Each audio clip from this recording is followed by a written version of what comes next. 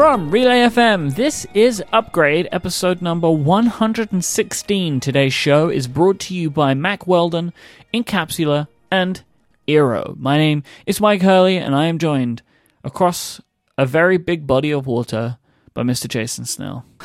Big body of water and then a large land mass. Let's not undersell it. It's very far away. Hello. Or you can go large land mass, then big body of water if you want. It just depends which way you want to go, right?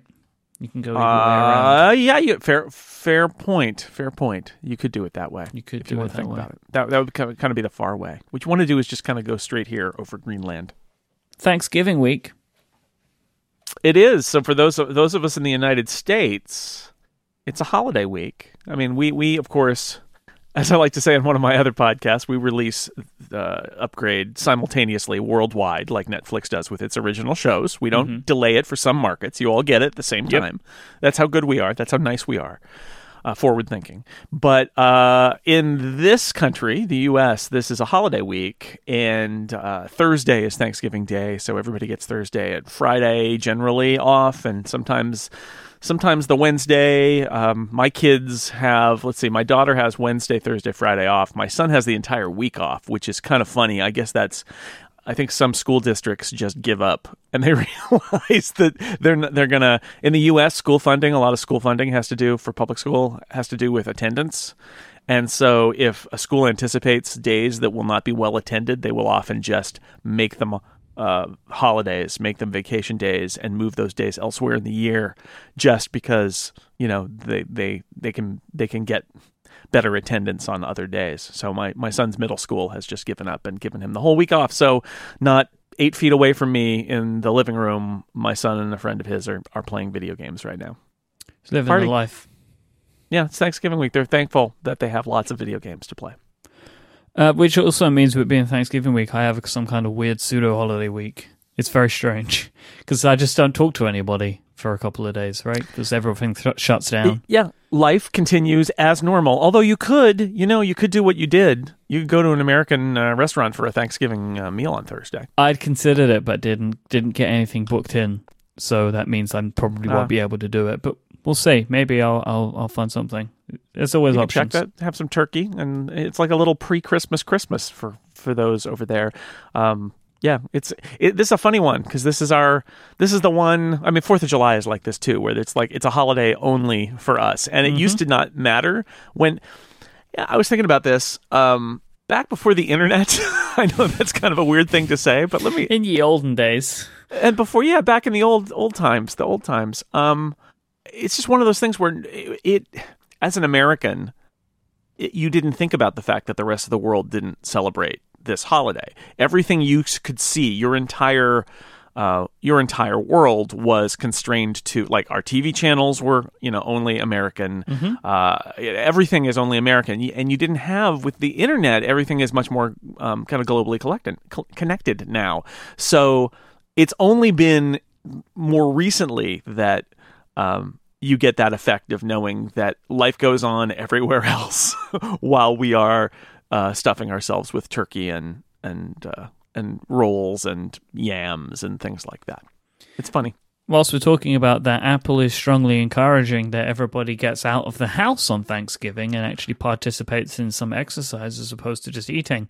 So they are going to be they kind of announced this via push notification, I believe, today to Apple Watch users, that if you do a 5K, which is about 3.1 miles, I'm told by Dan Moran of Six Colors, you will get a special achievement badge in the activity app on your Apple Watch, which it looks like a is turkey. Thanksgiving themed. It's kind of cute.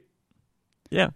Yeah, I like this idea. I think it's a really great idea. The idea to motivate people, like what motivates somebody, and is a dumb, Apple Watch badge going to motivate people? Well, maybe it will. I mean, I'm going to have that moment of like, oh, we should go for a walk today, which maybe before I would be like, we should eat more yams, right?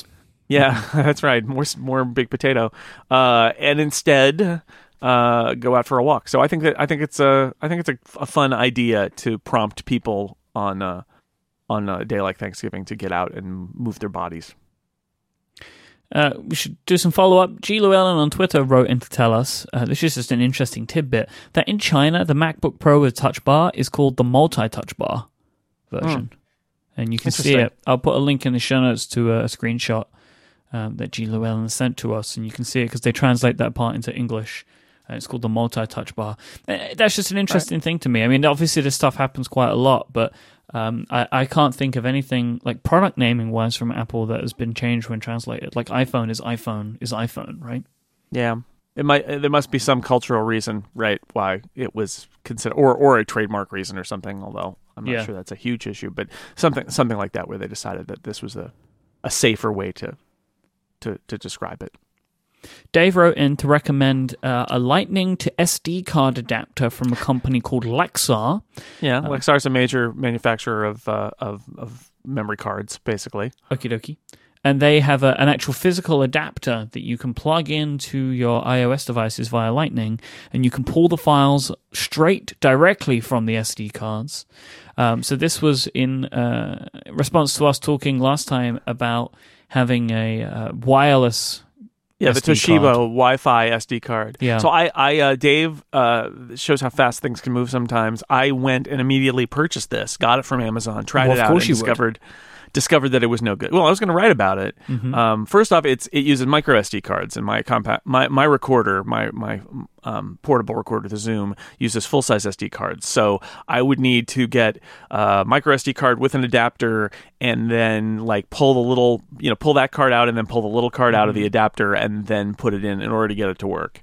But I like the idea of using a wired transfer, essentially a Lightning port transfer instead of a Wi-Fi transfer. And then I do actually already have a couple of micro SD cards, and they are readable by my devices and by my Mac, and neither of them was readable by the Lexar thing. Okay. It was like, I don't know what to do.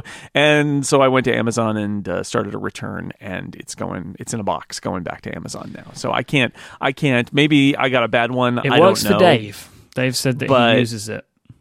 It didn't work for me, and I'm pretty happy with how the Toshiba Wi-Fi card is working, so I think I'm going to stick with that. We've had a couple of people contact us, and maybe you could speak a little bit more to this, Jason, to say, this is in response to an Ask Upgrade question, that it is possible to drive the LG 5K display via Thunderbolt 2. Now, we were under the impression that it could only be driven by a Thunderbolt 3 capable device. So since it sounds like since this is happening where it's multiple channels of DisplayPort, what I've heard, and I can't confirm this, and I kept asking people who said that they had heard that this was possible to let me know if they ever saw it in action, and nobody has said this yet, but I've heard, because we answered with some confidence last week that it was impossible when we were asked about it on Ask Upgrade. Because it literally says on the technical specifications that it works via a computer that has Thunderbolt 3. Like, it says it on the page, right? Right. So, and it may be that some Macs have the video out capability, the GPU capability to do it, if you attach a Thunderbolt 3 to Thunderbolt 2 adapter to the display, and then a Thunderbolt cable from the display to the computer. I don't know if that will work or not, but we heard from a couple of people that it would. We heard rumblings that this may actually be set up in Apple stores as a way to display these things attached instead of the Thunderbolt display attached to like a Mac Pro. It's also possible that it will work, but it will work at a lower frame rate. It'll work at like 30 frames per second instead of 60. I don't know. So basically, we want to say we've heard from some people that it may be more complicated than simply saying no, like we did last week. So the jury's still out on this. If you have seen one of these, I mean, they haven't even shipped yet, is my understanding, right? So it may be that the first time we see them will be in an Apple store, and somebody should look and see if they're attached via that Thunderbolt adapter. Maybe that'll be the story. But we just don't know. I think I might have something here, Jason. Right? Oh, yes. So the 5K display says connection, Thunderbolt 3 enabled Mac. The 4K display says USB-C enabled Mac. Yeah. So they're different. They are different things. They are different, and I'm sure that lots of Macs can drive the 4K display. And yeah, so it's a mystery. So anyway, if somebody does succeed in getting the 5K display operating with a Mac that does not have Thunderbolt 3, let us know. That would be interesting. Yeah, I'm still not holding out hope for this. Yeah, I have skepticism that even if it does work, if it's optimal, that's really my thought there is it going to be able to drive it at 60 hertz like the modern Thunderbolt 3 Macs are. I'm not Is it sure. going to melt your GPU? Who knows? Anything is possible. Anything is possible. Hey, are you at your new house or are you at your old house? Nope. So you're still in micro office? Yeah, I'm still in micro office. Due to a myriad of issues last week, I didn't end up recording any shows from the flat. I actually recorded less shows last week. I had to skip some. But this week, I should be recording a couple of things from Mega Office. Mega Office is now painted, which is great. All right. Are you still doing your chair plan? Yeah, no furniture yet. However, I'm maybe this weekend going to buy a desk. I'm going to get a sit-stand desk, which is going to be new for me. Welcome. So yeah, I'm definitely gonna be recording at least one show this week from the new flat. That's great. And just a piece of homework. Next week is going to be one of our first holiday season Mike at the Movies. And as we mentioned before, it's going to be Gremlins. So we will be talking about Gremlins on next week's episode of Upgrade. So if you want to follow along with the final segment of the show, which will be our discussion about Gremlins, you need to watch before next Monday, which is also a reminder to me and Jason that we must watch the movie by next Monday. Yeah, I've had a lot of podcast homework lately, watching various movies and TV shows for The Incomparable, and then I realized that my next bit of homework is for Upgrade. That's kind of fun. So the most sometime important, this week, though, right? You agree with that? Mike at the Movies is the most important. Sure, of course. Goes without saying. This week's episode of Upgrade is brought to you very kindly by our friends over at Mack Weldon. Mack Weldon is better than whatever you're wearing right now, unless you're already wearing Mack Weldon clothing, because we all know, me and Jason, and you should know, that it's the best. Right? We believe this, Jason Snell, do we not? Oh, Mack Weldon is the most comfortable. Yes, I'm wearing it right now, so it's not better than what I'm wearing right now. Yeah, that's why I said it, because I knew you would challenge me, because I know that you wear Mack Weldon often as I do, because their products are so comfortable. Mack Weldon will give you the most comfortable underwear, socks, shirts, undershirts, hoodies, and sweatpants that you will have ever experienced. They look good, as well as being comfortable. You can be out on the street. I mean, as I've mentioned many, many times, I travel in my Mack Weldon sweatpants, and they're the most fancy-looking sweatpants that I've ever worn. I don't think I stick out like a sore thumb. You know, I don't look like I've just come from the gym. I look good, but the most important thing for me is that I feel good. I feel comfortable when I'm wearing this stuff as well. I love my Mack Weldon underpants as well. And I find the whole situation, the whole way of buying Mack Weldon products to be so easy. They have a great website. The whole situation, the Mack Weldon website situation is good, is what you're saying. That they can put that on the website, right on the very top. Mike Hurley says the situation is good. I really do like their stuff. This is something that, you know, not only am I happy to tell you about it, I'm also happy to put it on my body. Right? I think that's going to be the biggest endorsement that a human can put give. That on their website too. Yeah, I can also I'm giving just tagline after tagline for Mack Weldon. It's amazing. Today. They have silver underwear and shirts that are naturally antimicrobial. They eliminate odor. This is some cool science stuff to make sure you're also going to smell good. Also, it'll protect you from werewolves. They don't really promote that, but it's true. Put it on the website, Mack Weldon. Protects you from werewolves, says Jason Snell. Mack Weldon want you to be comfortable. They believe in that so much that if you don't like what you buy, if you buy your first pair and you're not happy with it, just keep it and they'll refund you. They don't want your underpants back. You just keep them. Listeners of this show can get 20% off at mackweldon.com. That's MackWeldon.com with the coupon code UPGRADE. Thank you so much to Mack Weldon for their support of this show and Relay FM. Trust me, as a human being, you probably need to buy some of these products. Just go and get yourself some, and I know that you're going to love it. Thank you so much to Mack Weldon for their support of this show. Werewolf protection. Yeah.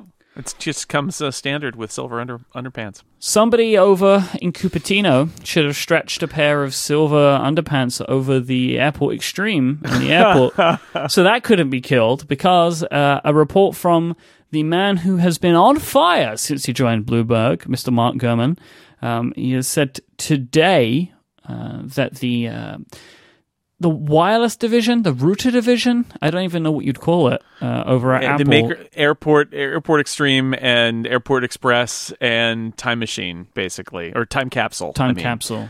The difficult to remember the name of Time Capsule. That they've shut that down, disbanded the team, and presumably won't be making any more wireless router products.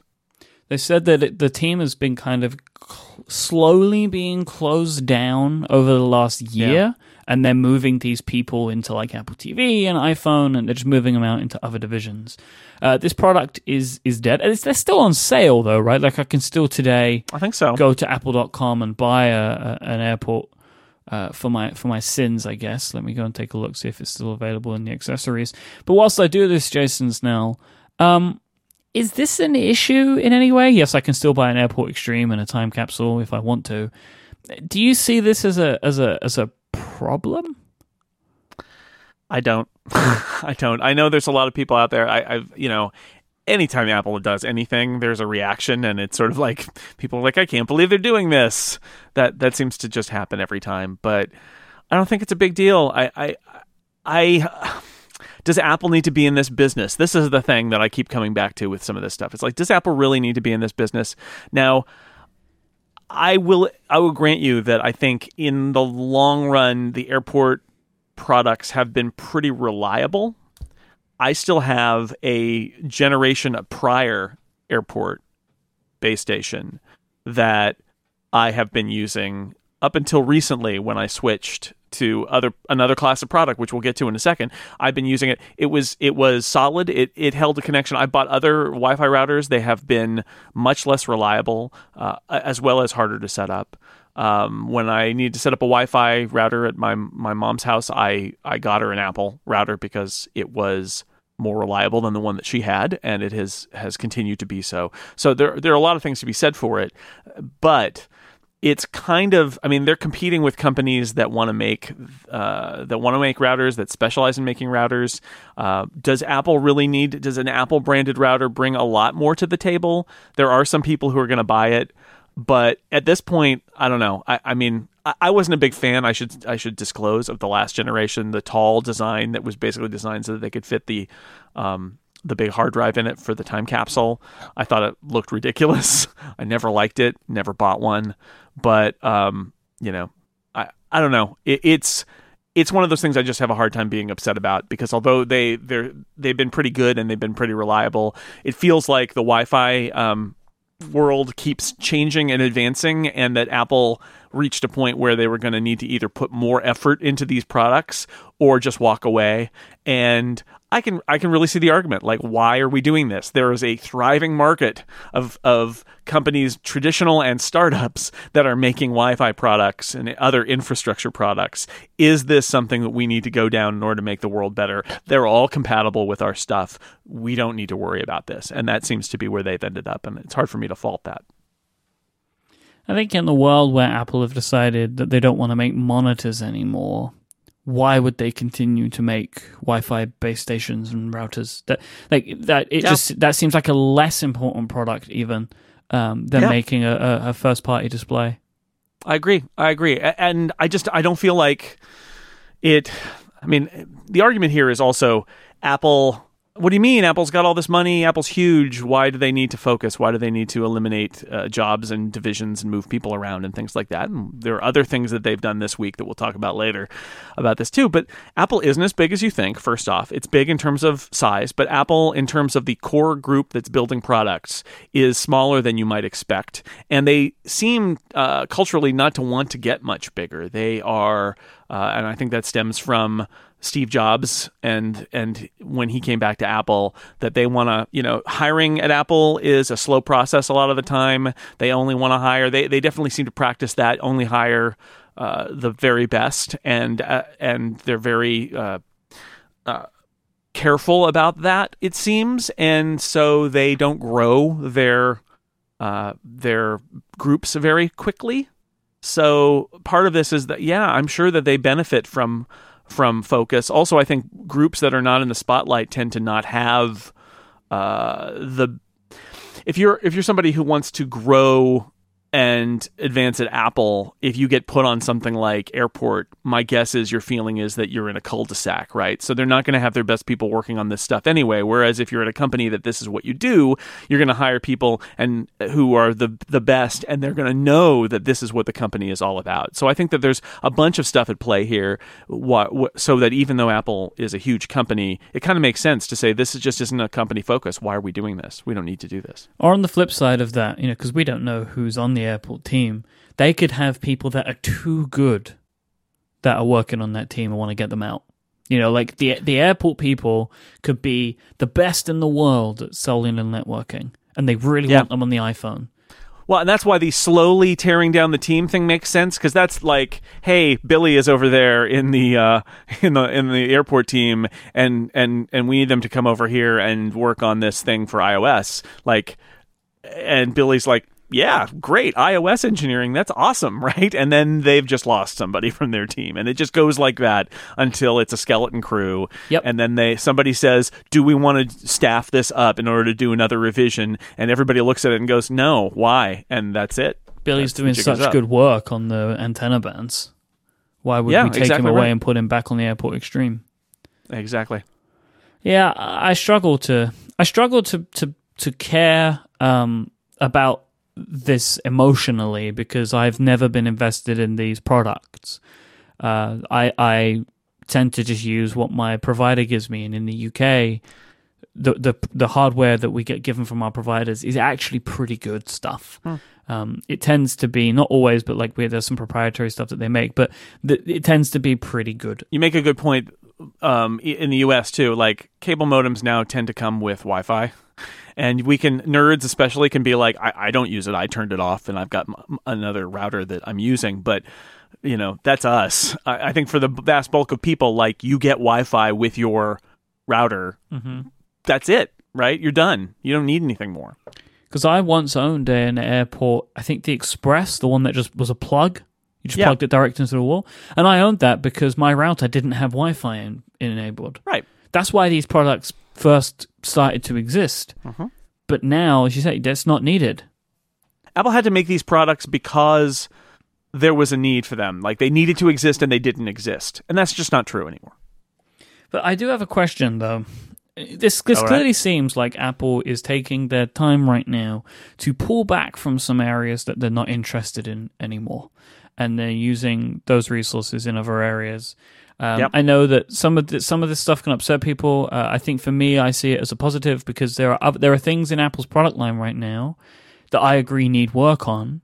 So I would like to see Apple stopping to care about these periphery things and putting more focus on these products, right? I would love to see more work done on the Mac. I would love to see more work on the iPad.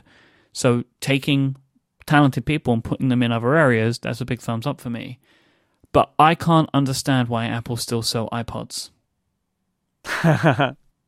Well, Dan Morin posted a link today to a Macworld story he wrote a little while ago, which was it's Apple products that need love. And it was displays and Airport and the iPod Touch.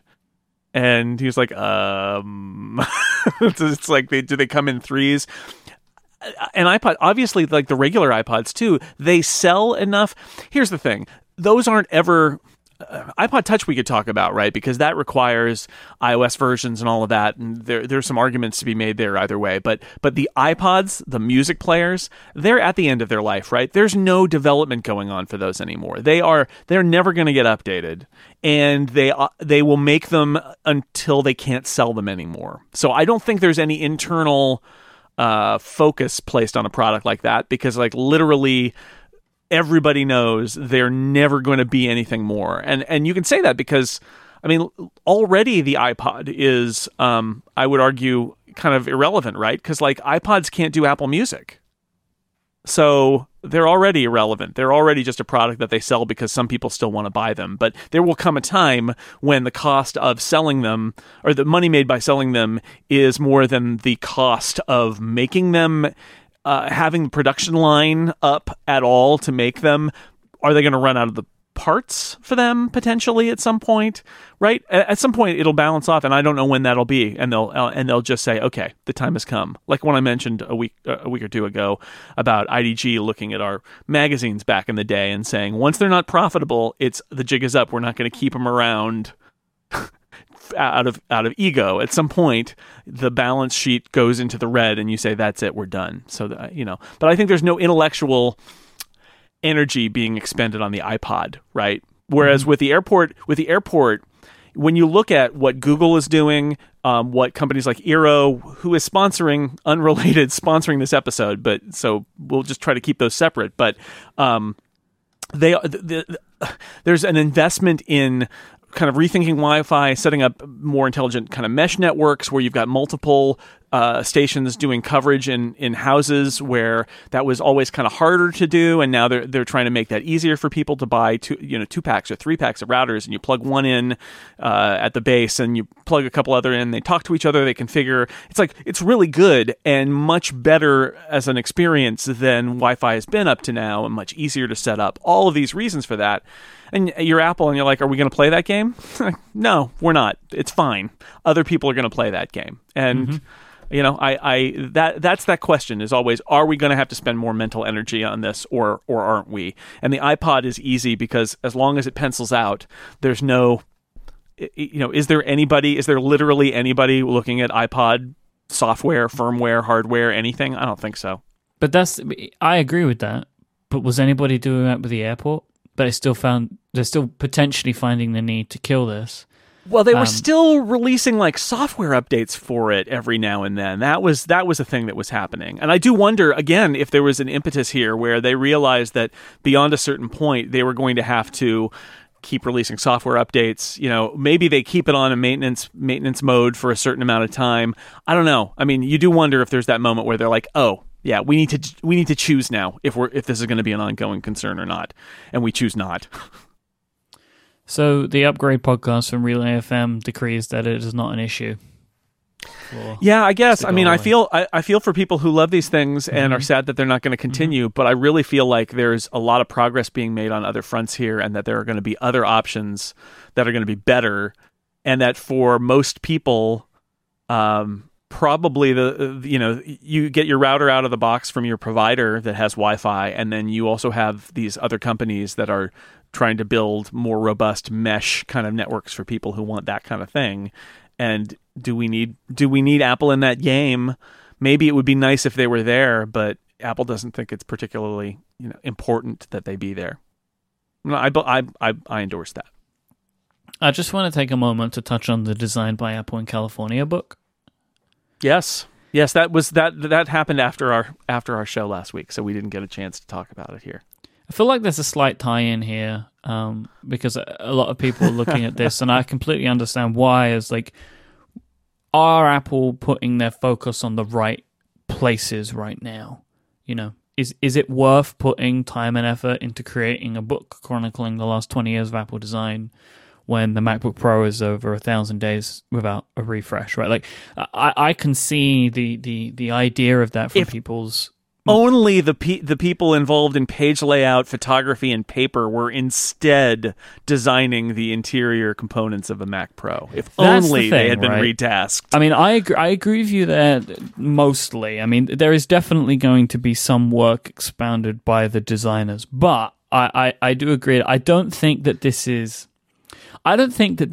saying that Apple are not putting their focus in the right places. I think that there is a nugget of something here which I'm struggling to land on, which I think is a PR issue.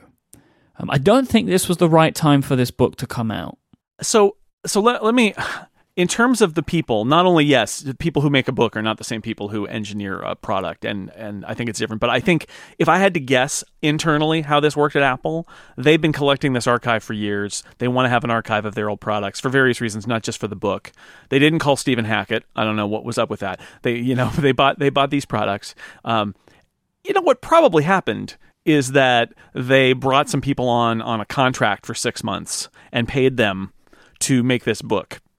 and they contracted with a photographer and they contracted with a designer, and they had some meetings where Johnny Ive or some other designers said, here's what we'd like the book to be, and then they paid people to do it. And then there were sign-offs and et cetera, et cetera. It's self-published, but I really doubt they retasked key members of any team anywhere to work on this book. By far the most likely thing is they brought people in on a 6-month contract or something to build this book and paid them, wrote a check, and did some interviews and did a couple of, did some product management passes and some, let's look at the page designs and are they looking okay? And it was not, I think this is a write a check kind of a transaction with a little bit of oversight here after having collected the so I think you could overstate the amount of effort that was put into this by anybody who has any effect on Apple's products and design. Really, I think it's very easy to overstate that. I think it wasn't a big deal. Now, to your point, right, you would say right now, given all the other things that are going on, the hubbub around all these other things at Apple, do you want to choose this time to release an introspective, self-congratulatory product? Who is this book for? Who are they selling it to? Us, right? They are selling it to the people that love Apple the most. The people that spend hours a week talking about or listening about or writing about or reading about these products. Apple must know that there is a little bit of unrest in that community right now. Right? They're not stupid. This is why they discounted dongles, right? They're very aware of this. Sorry, I had to laugh at thinking of, wait, you mean that there's unrest in the community that Apple made unhappy by prioritizing other things over them? That seems like exactly consistent behavior, right? Sure. They didn't care before. Why would they care now? I don't know. I'm not sure there's ever a good time to do something like this. I was on the talk show last week, and Gruber and I talked about this a bit. And you can find that in somewhere in hour 2. I don't know. It was a long conversation. And I feel like what John suggested is they could have used a coffee table book publisher of renown as a front, not even necessarily given up any control over it, but they could have used the publisher as a front to say, they're publishing it, we're not. But Apple's like, nope, we're publishing it. It's all us. We think we're great. Here is this photo book of all of our stuff. And they didn't do that either. But was there ever going to be a good time to do it? This seems like I feel like they wanted this out for the holidays because they know that there are people who are big fans of Apple who will buy this as a holiday gift, and it costs a ridiculous amount of money. But a lot of coffee table book kind of art book stuff, a lot of them cost what we would perceive as a ridiculous amount of money because that's how those kinds of things are often priced. I don't know. Mike, the thing that baffles me the most about this book is that it's just pictures of old hardware. That there's literally no insight into... John Syracuse talked about this on ATP last week. There's no insight into what they did in detail. Apparently there's a booklet that comes with the book that's got some descriptive text, but that the book is basically just pictures. And, if this is... Why? Literally anyone could make this book, and many have. Why did Apple make a book that is literally just pictures of Apple hardware that is publicly available and that anyone can amass a collection of, including Stephen Hackett, and that there are other books about this? That's the part that actually baffles me because, that's somebody saying, well, other people can do it, but we want our own. And, and that's what I keep coming back to is what this really feels like is the Industrial Design Group wanted a yearbook. They wanted a collection of their work so that they would have it. And at some point somebody said, well, why don't we just sell it? Why just make it for us? If we're going to, I'll give you the money to build this book, but why don't we recoup some of that by selling it at Apple stores too? And so somebody's like, all right, let's do that. But it feels very much like this is somebody, the Industrial Design Group wanted a pretty thing to put, to take with them. Is this an example of Johnny Ive's power? Has he been able to just say, we're making this book and the book is made? Yeah, I mean, there may be multiple steps there, but my guess is that he or somebody else in his group was a proponent of this. And like I said, my theory is that they wanted to make this for themselves.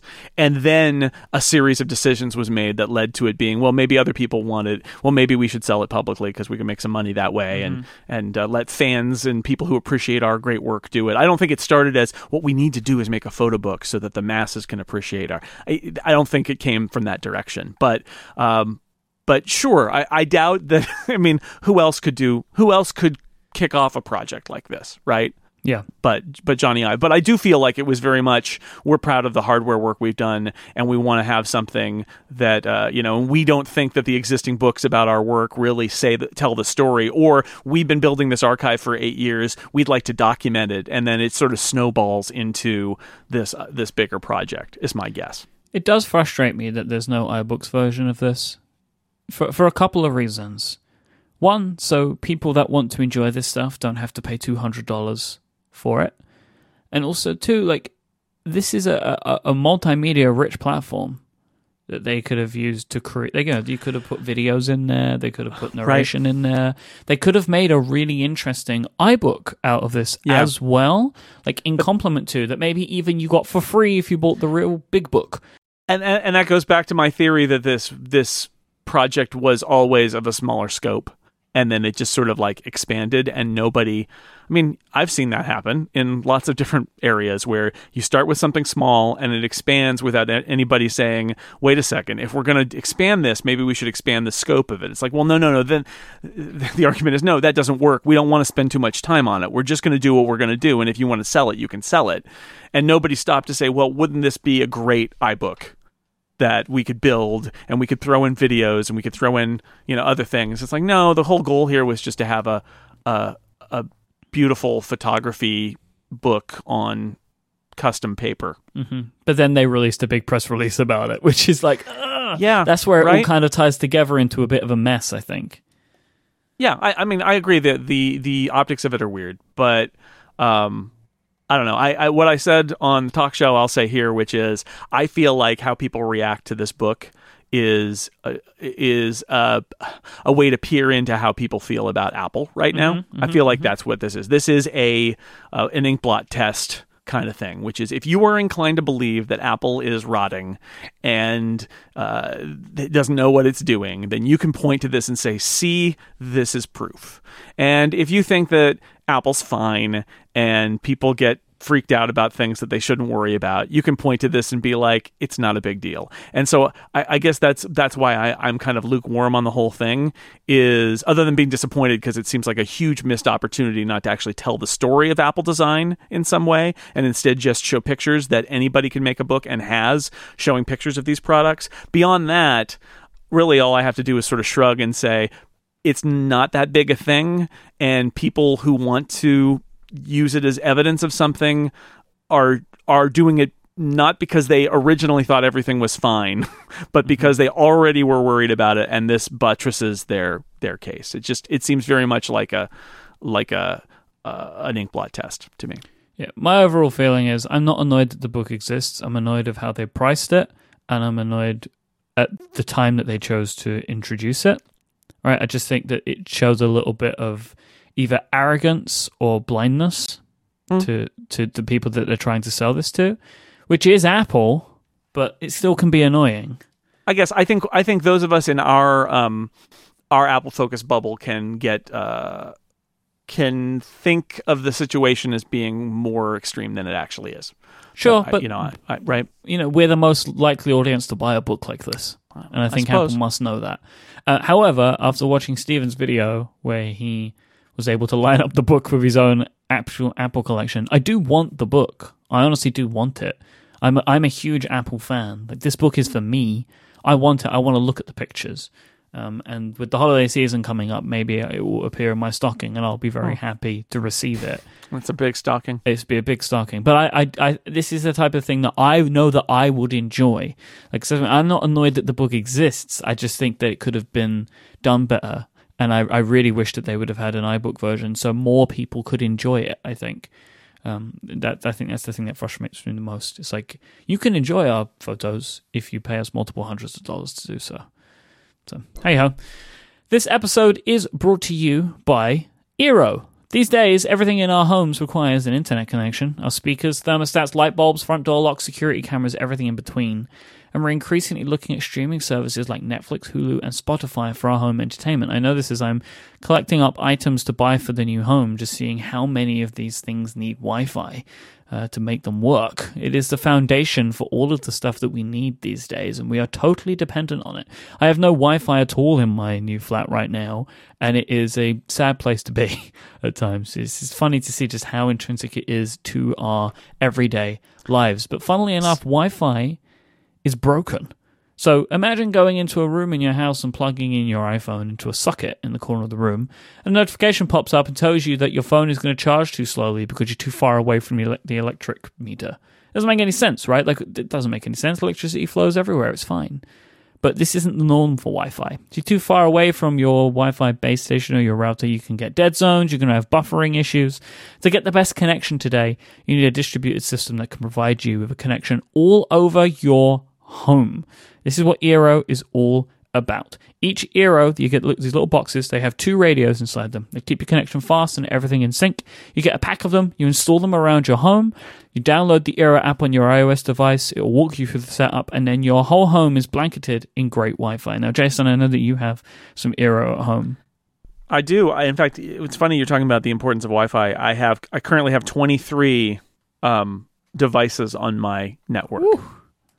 So this is how much we rely on Wi-Fi. That's iPads and iPhones and Macs and printers and smart home devices, all sorts of things that are on that Wi-Fi.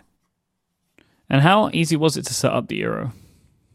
Oh, it was surprisingly easy. I plugged them in. I actually have wired locations in my house where I had other base stations at some point, so I was able to attach it in 3 different places in my house with wires, although one of them didn't originally have that, and it didn't really matter, because what happens is you get the Eero plugged in and going, and then you add other I got a 3-pack, and you add other Eero stations, and they talk to each other and they connect with each other. So whether they're wired together or whether they're just using the wireless mesh network to talk, they configure each other. And this is something I was mentioning earlier when we were talking about the airport, that getting base stations to work together seamlessly is actually kind of hard to do with traditional stuff. And this new generation of wireless base stations is much better at it. And it's good because, in a lot of situations, you need more than one to get your coverage to be solid. Even my house isn't very large, but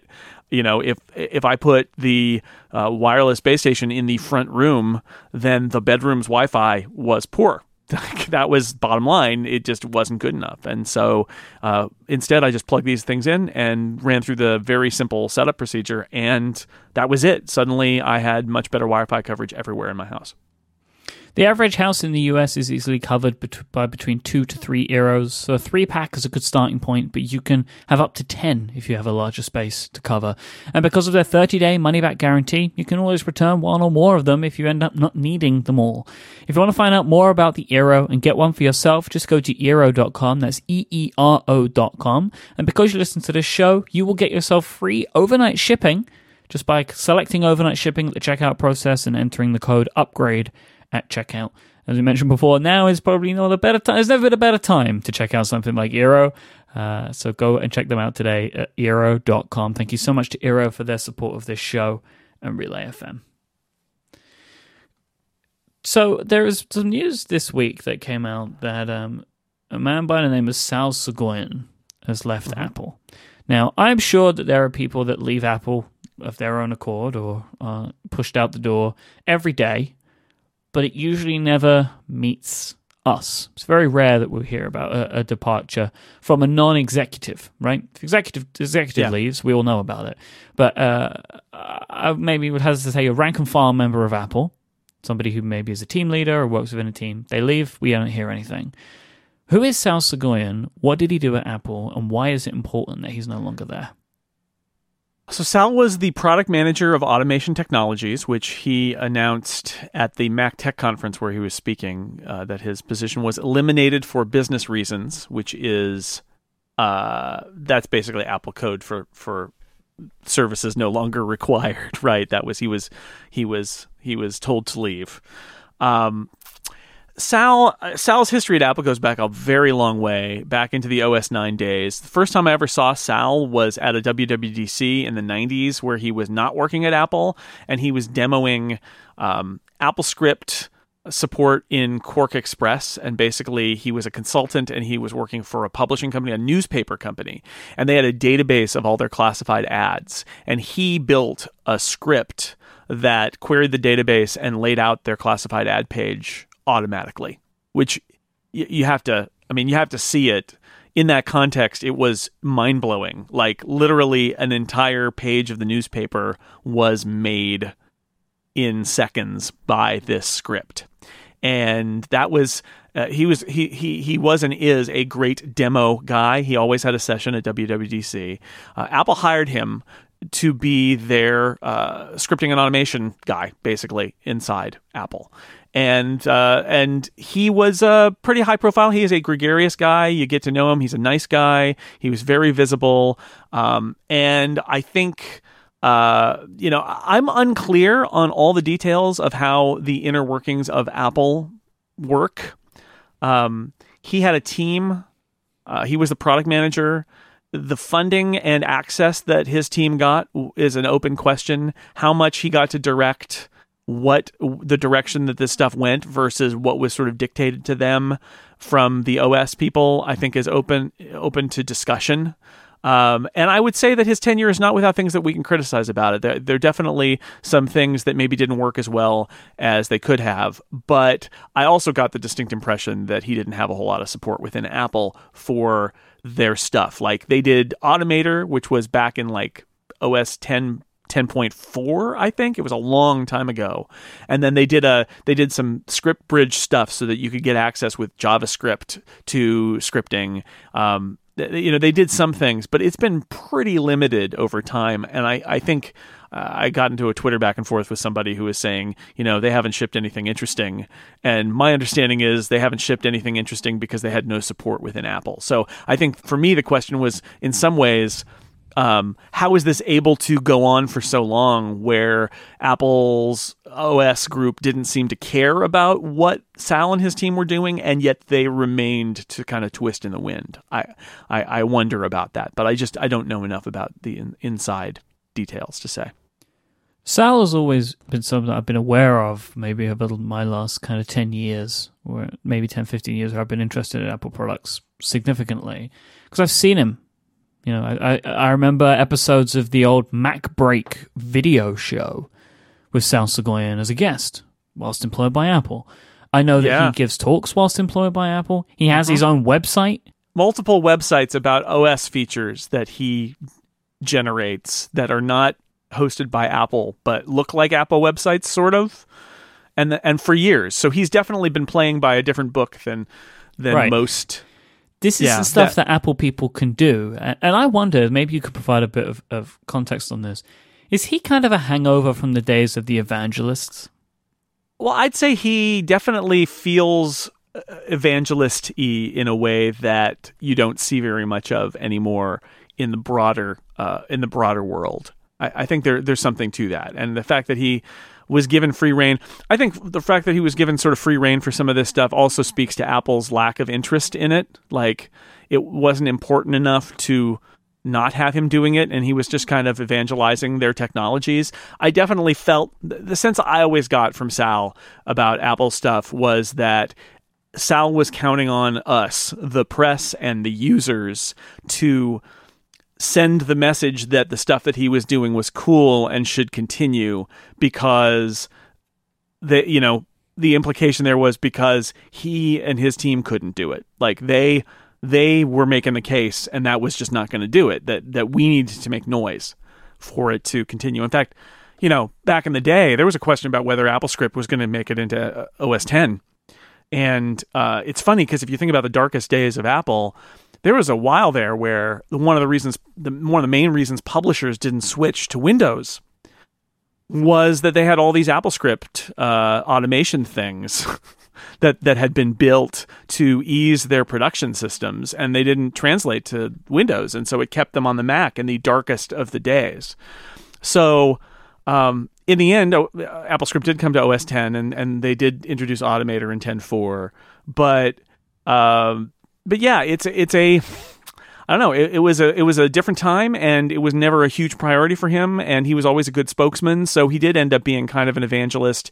And they didn't seem to put the clamps on him either. So yeah, it's interesting to ask why now and why not sooner. And maybe this is all part of a thing. We go back to the airport stuff. Maybe this is the end of 2016 reckoning, where Apple is doing some reorg and getting rid of more old stuff that they don't think they need to have around anymore. Maybe that's the thought process here. Right? I mean, but yeah. I mean, I think Sal is great, but does Apple care? I mean, this is the question. It's like, if Apple doesn't really care, and all that he and his group do is they are underfunded, under-resourced, and make trouble because they don't exactly agree. What I was going to say. Well, I would assume that inside of Apple, I mean, I know nothing, that all Sal and his team are troublemakers now because they're not able to do anything else. Yeah, sure. They have no leeway. They have no budget to actually do anything. I mean, I think that shows in the fact that this isn't really a thing that is spoken about, AppleScript, anymore. So I'm sure all they do is just try and be involved, and they're just seen as troublemakers. Well, and they bug everybody who's building an app internally. I'm sure gets bugged by or got bugged by Sal and his team about, like, are you doing scriptability? Is Pages scriptable? Is Numbers scriptable? Why isn't it scriptable? You need to do that, right? And that's probably annoying for people too. It's also a couple points. Because it's also possible that they wanted to go in a direction that this team doesn't want to go in or wasn't a good fit for. It's possible, and that's my optimism scenario that we can get to in a little bit. But I do want to say one thing about AppleScript, because it's very easy to conflate Sal with AppleScript. He's the AppleScript guy, but AppleScript and automation is more than AppleScript, and it's more than Automator. It's a lot of stuff. It's hooks into, like I said, you could script apps on the Mac with languages that are a language that is not AppleScript. You could do it with JavaScript. I think you can do it with a bunch of other scripting languages too. And like, I use Automator stuff every day, but most of it is actually triggering shell scripts, and Automator exists to make it easy for me to connect those shell scripts with the Mac UI, so I don't have to open a terminal window and type them. And some of them are Apple scripts, and some of them are Apple scripts that build shell scripts and then run the shell scripts. So it's a bigger world, and I'm more concerned about Apple's platform having scriptability and access so that users can connect apps together in ways that the apps can't anticipate themselves separately, and do other kind of automating of simple tasks in general as a concept than I am in preserving something like AppleScript. I mean, anybody who's used AppleScript will probably tell you that AppleScript is a kind of a mess and a pain to use, and I don't particularly love it. If somebody came to me and said, we're vastly improving the scripting system in OS 10, and maybe even like have something like that for iOS, but you're going to have to learn Swift, I'd say, great. Like, great. Let's do it. Let's make it happen. So it's a bigger issue than like AppleScript or Automator, which are not without their serious flaws. I think this might just be like this whole thing of automation and scripting. I just think it might be something that Apple just isn't interested in putting the time and effort into. Yep. And I think the key for that is that they haven't hired the workflow team. Well, the fact that workflow exists tells me that maybe they're not that interested in doing it themselves, because if you were, you just buy them. I think workflow, though, so we're talking about the workflow app for iOS. I think the argument could be, and this is my pessimistic scenario versus my optimistic scenario. The argument could be that Apple doesn't need to make automation tools. Apple needs to make their platform have hooks, basically, have ways for automation tools, for scripts, to access the system. That works for me. Right. So that's the question. Now, iOS automation works not because of Apple, but despite Apple. Like workflow is cool. Xcallback URL is a nice hack that developers have come up with, but Apple could have built a legitimate system of automation and inter-app communication and for iOS and didn't bother. And that's the question, and is poorer because of it. As great as, and Federico and Fraser can talk on another podcast about how great automation stuff is with workflow on iOS. That's Canvas. You should check out their series. It's awesome. It is Canvas. Thank you. You should listen to that podcast. As great as it is, it could be so much better. It could be so much better and so much less of working around things in the system if Apple had a commitment to doing that. But my understanding, and talking to Sal over the years, was that iOS engineering, not even remotely interested. It was like a wall for the automation group. Like, nope, no, forget it. At which point you've got to say the only reason the Mac had it is because it had it in the past. And that Apple has no concern about it moving forward, because if they cared about this kind of issue, maybe they would put it on iOS. You could argue, oh, well, the Mac is a platform for more finicky, fiddly stuff, and iOS is smooth and serene and for consumers more. Although iPad Pro, what happens there? But I think that's the optimistic scenario I have is, what if Apple does have a plan to make automation kind of more modern and tie into modern scripting languages, or maybe even tie into Swift and use it as a kind of a ramp up, like you learn Swift and you can do automation in the system and then you can build an app and it's all part of a ramp up? Or is, I think more evidence suggests that Apple just doesn't care. And that they look at something like workflow, and instead of saying, wow, that's really amazing, they look at workflow and say, see, we don't need to do anything. That works for me, right? Like, I've never been an AppleScript person. I love workflow. I've tried AppleScript. It never made any sense to me. Workflow makes sense to me. No disagreement there. And workflow does a better job of being Automator than Automator ever did.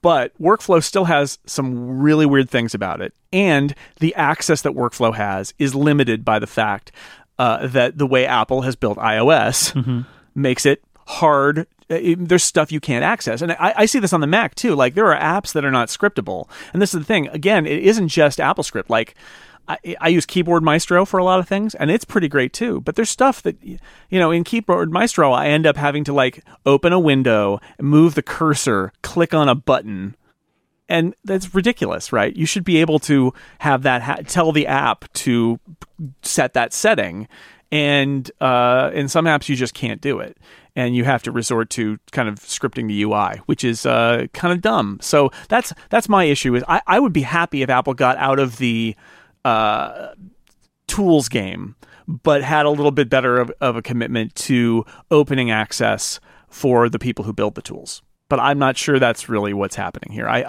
My most likely scenario for me is that all the script stuff in the Mac is going to be in the same deep freeze where they keep dashboard. By the way, there's a dashboard button you can put on the control strip in the touch bar, which is hilarious. I hadn't even thought of that. I can't believe they made that. Yeah, you can put that in there. So if you like your 2016 future technology mixed with your technology from the previous decade, you can do it. I love that they took the dashboard key away from the keyboard, but now they've put it back in the touch strip. Well, the touch bar, if you want it, it's there. And I heard from somebody who said they use dashboard every day and never use AppleScript. And I was like, fair enough. To each their own. But yes, if you would like dashboard on the touch bar, you can make that happen. You crazy diamond, shine on you. You just carry on, my wayward son. I feel like the theme of today's episode is Apple is killing some stuff. They are they're moving away from certain areas. But I think we both think that that's okay. I would say it's okay. I think it's healthy for Apple to look at stuff and say, we don't need to be doing this anymore. I think it's healthy for all of us to do that, right? Mm-hmm. What can we not do? What are we doing because we many years ago decided we would do it, and not because it would ever make any sense for us to do it? It's like what I said about the iPod, right? At some point you have that balance of like, well, maybe it's easier for me to keep doing it, but at some point it's not easier for you to keep doing it. The best thing to do is to stop, and then it's done, and then you get that time back, you get that money back, you get those people back, whatever it is. I think that's absolutely true. My question is, what comes next, right? What comes next? And in the case of the airport, maybe what comes next is other third-party stuff that's way better than the airport was, so why should Apple bother? In the case of scripting, this is my question of automation, is what comes next? Is this, we give up, we don't care anymore, nothing's going to be scriptable anymore, the system, we just don't care? Or is it actually what we want to do is something that's very different, but we have an idea. Like we do care, and we are going to make some changes there. And like I said, I think that's less likely, but it comes back to as much as I feel for Sal and his team, and as much as I have benefited from the work that they've done, if Apple has truly felt for years that it was a waste of time and money, they should have done this a long time ago. Mm-hmm. So why not do it now, right? If they truly have no commitment to this, why put up the false front, right? Yep.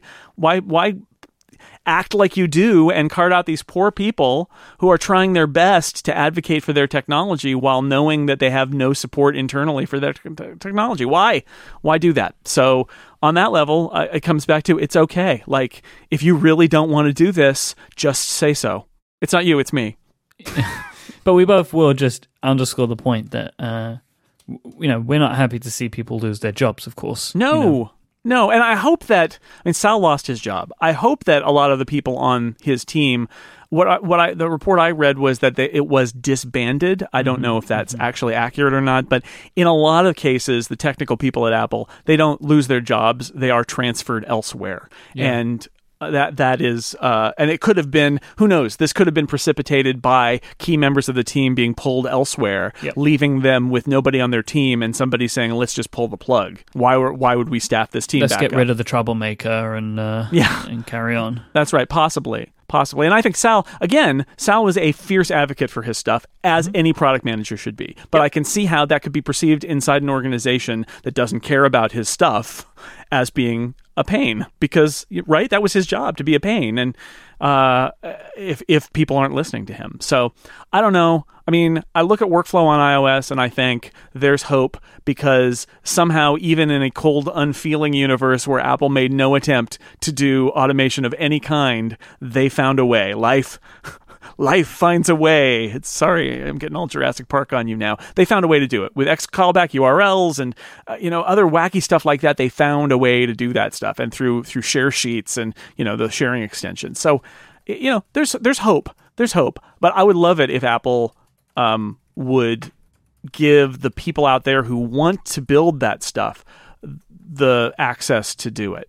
That for me, that's my bargaining right now, is Apple doesn't have to do it. Apple just has to make it accessible for other people to do the work, and not shut them out, and maybe give them some tools to do a better job with it.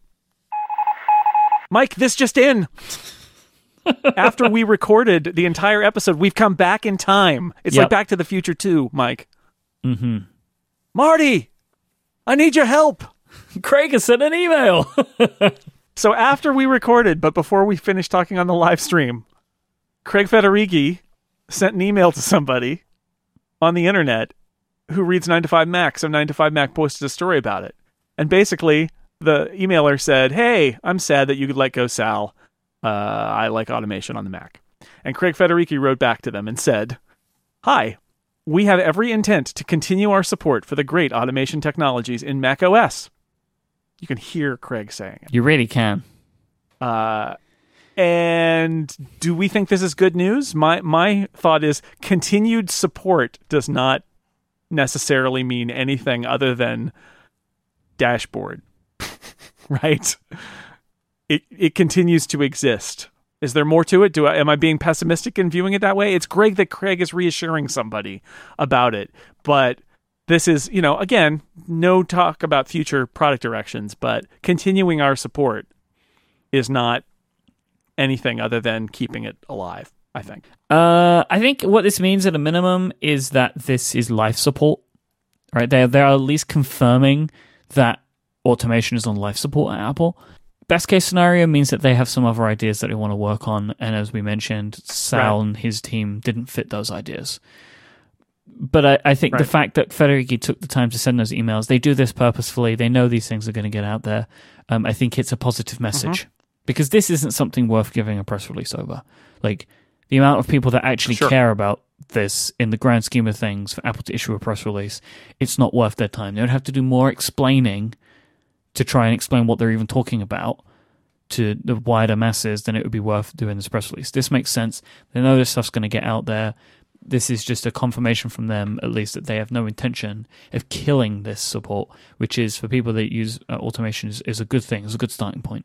All right, so basically, sort of where we were before, which is a little positive signal from Craig, but you can take it as being the optimistic view is they've got a plan, and the pessimistic view is they're going to just let it sit there, but not really do much to it, which is what we thought before. I can't believe I came all the way back in time just for that. Anyway, I'm going to go back to the future, Mike, using lasers. Here I go. This week's episode is also brought to you by Incapsula. Incapsula is a cloud service that makes your website faster and safer. They have a worldwide network that can inspect every packet that comes and goes from your website, blocking attacks against your site whilst delivering your content to your customers faster. Every single day, websites of all sizes are attacked. Criminals use giant botnets to scrape website content to try and break into databases and bring sites down with denial of service attacks. On the performance side, your visitors want to visit your website. They want it to load quickly and reliably. Sites that take multiple seconds to load can turn people away. And if your site goes down or is unavailable, customers will go somewhere else.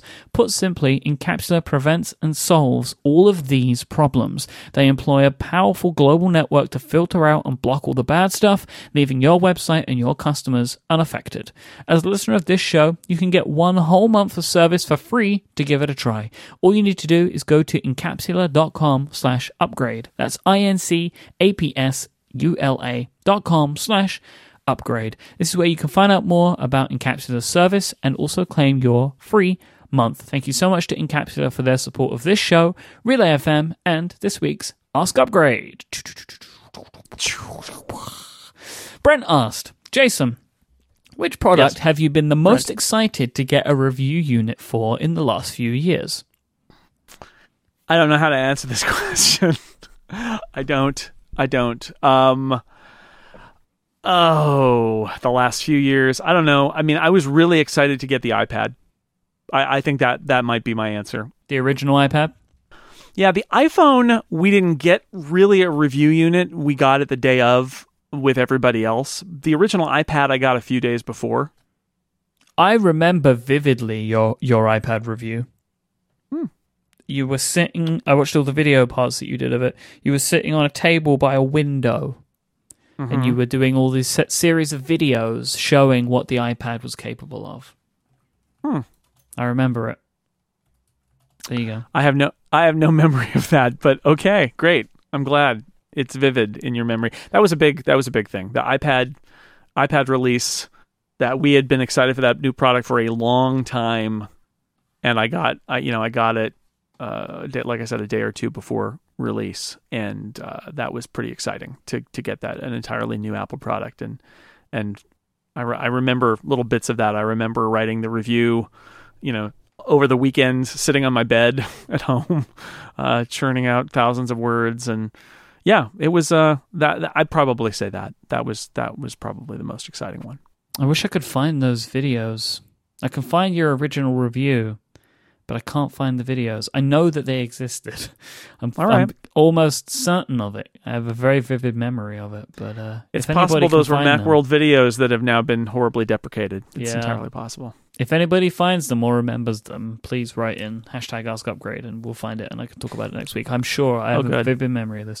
Lucas asks, on the MacBook Pro, is the Touch ID part of the touch bar an actual physical button? Does it click? Yeah, it does. It is a key, basically. It's not shaped like the other keys, but it is a key. You can push it down. And in fact, if you push, it's the power button. It is what we used to think of as the power button. Its behavior is very different now. If you hold it down for 6, I want to say seconds, it forces a reboot.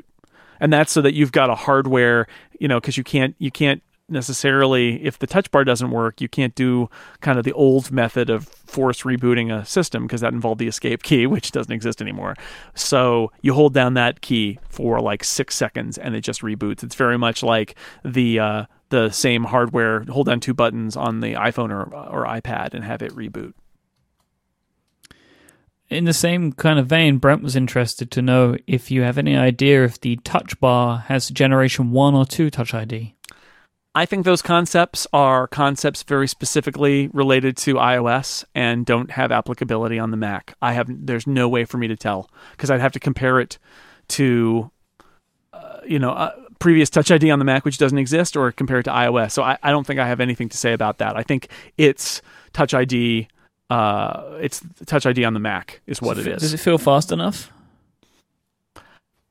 Yeah, it seems to react quickly, but it's a very different thing because it's a Mac, so it's unlocking. And so is that the Mac responding differently than iOS, or with like 1Password unlocking? It's the same thing. It seems to happen really fast. I would also say this question was, does the touch bar have? It is distinctly, it's on the touch bar row, but it's not the touch bar. It is this distinct button to the right of the touch bar. So I think it would be inaccurate to say the touch bar has Touch ID.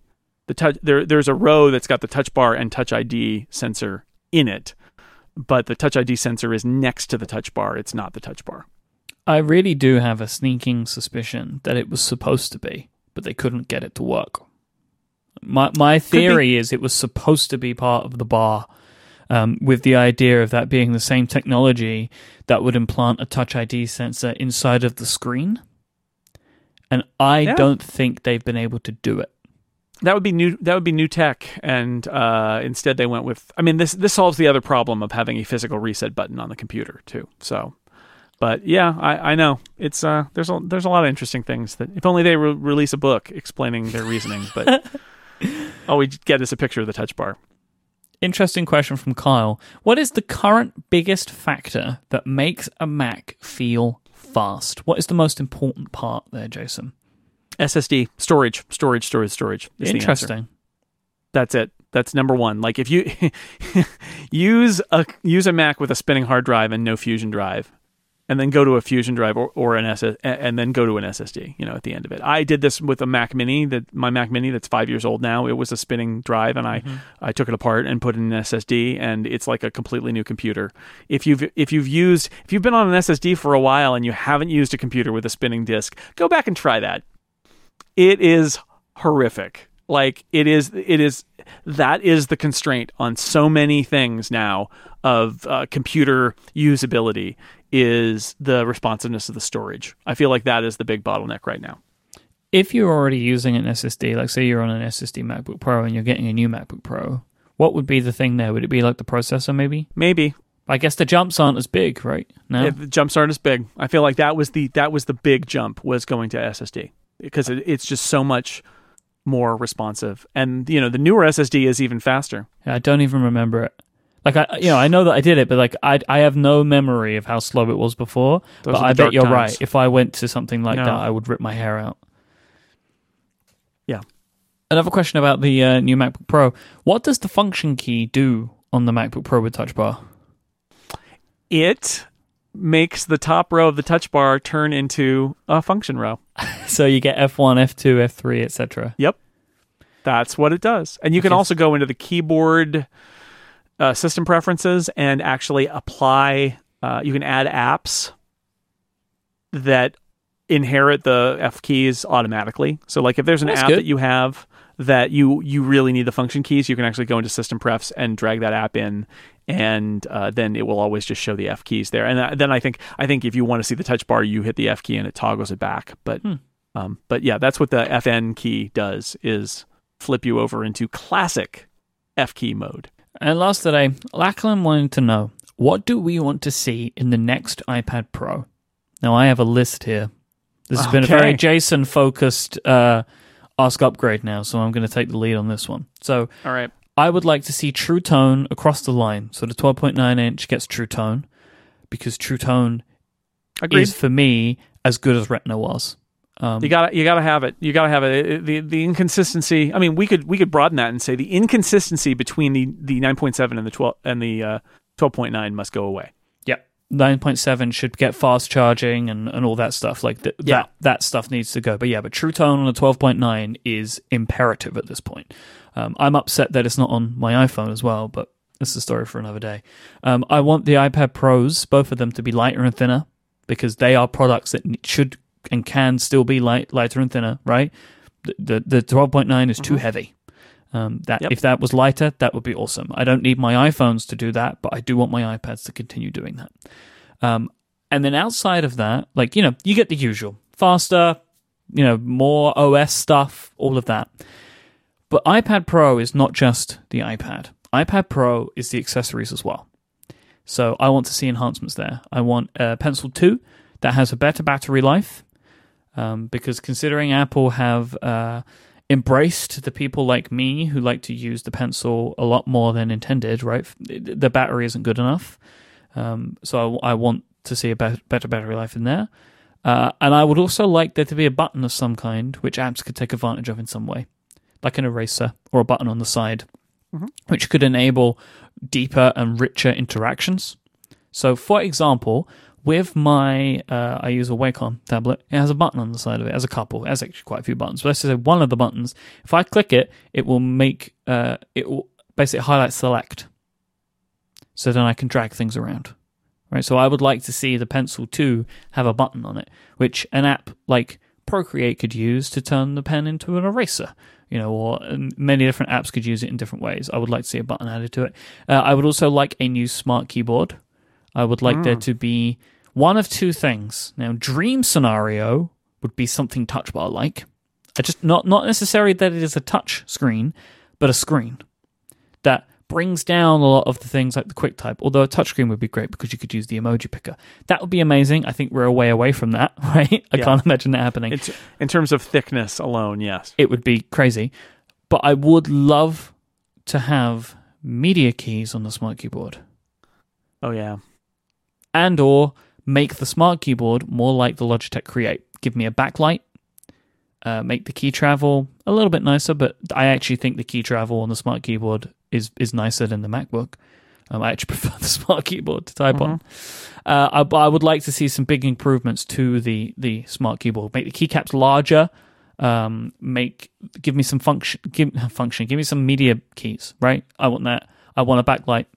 I think the top row of keys that's missing from the smart keyboard is painful, right? And we've said, function keys are dumb, but Apple did map those to other functions, including media playback, and it's painful to not have those.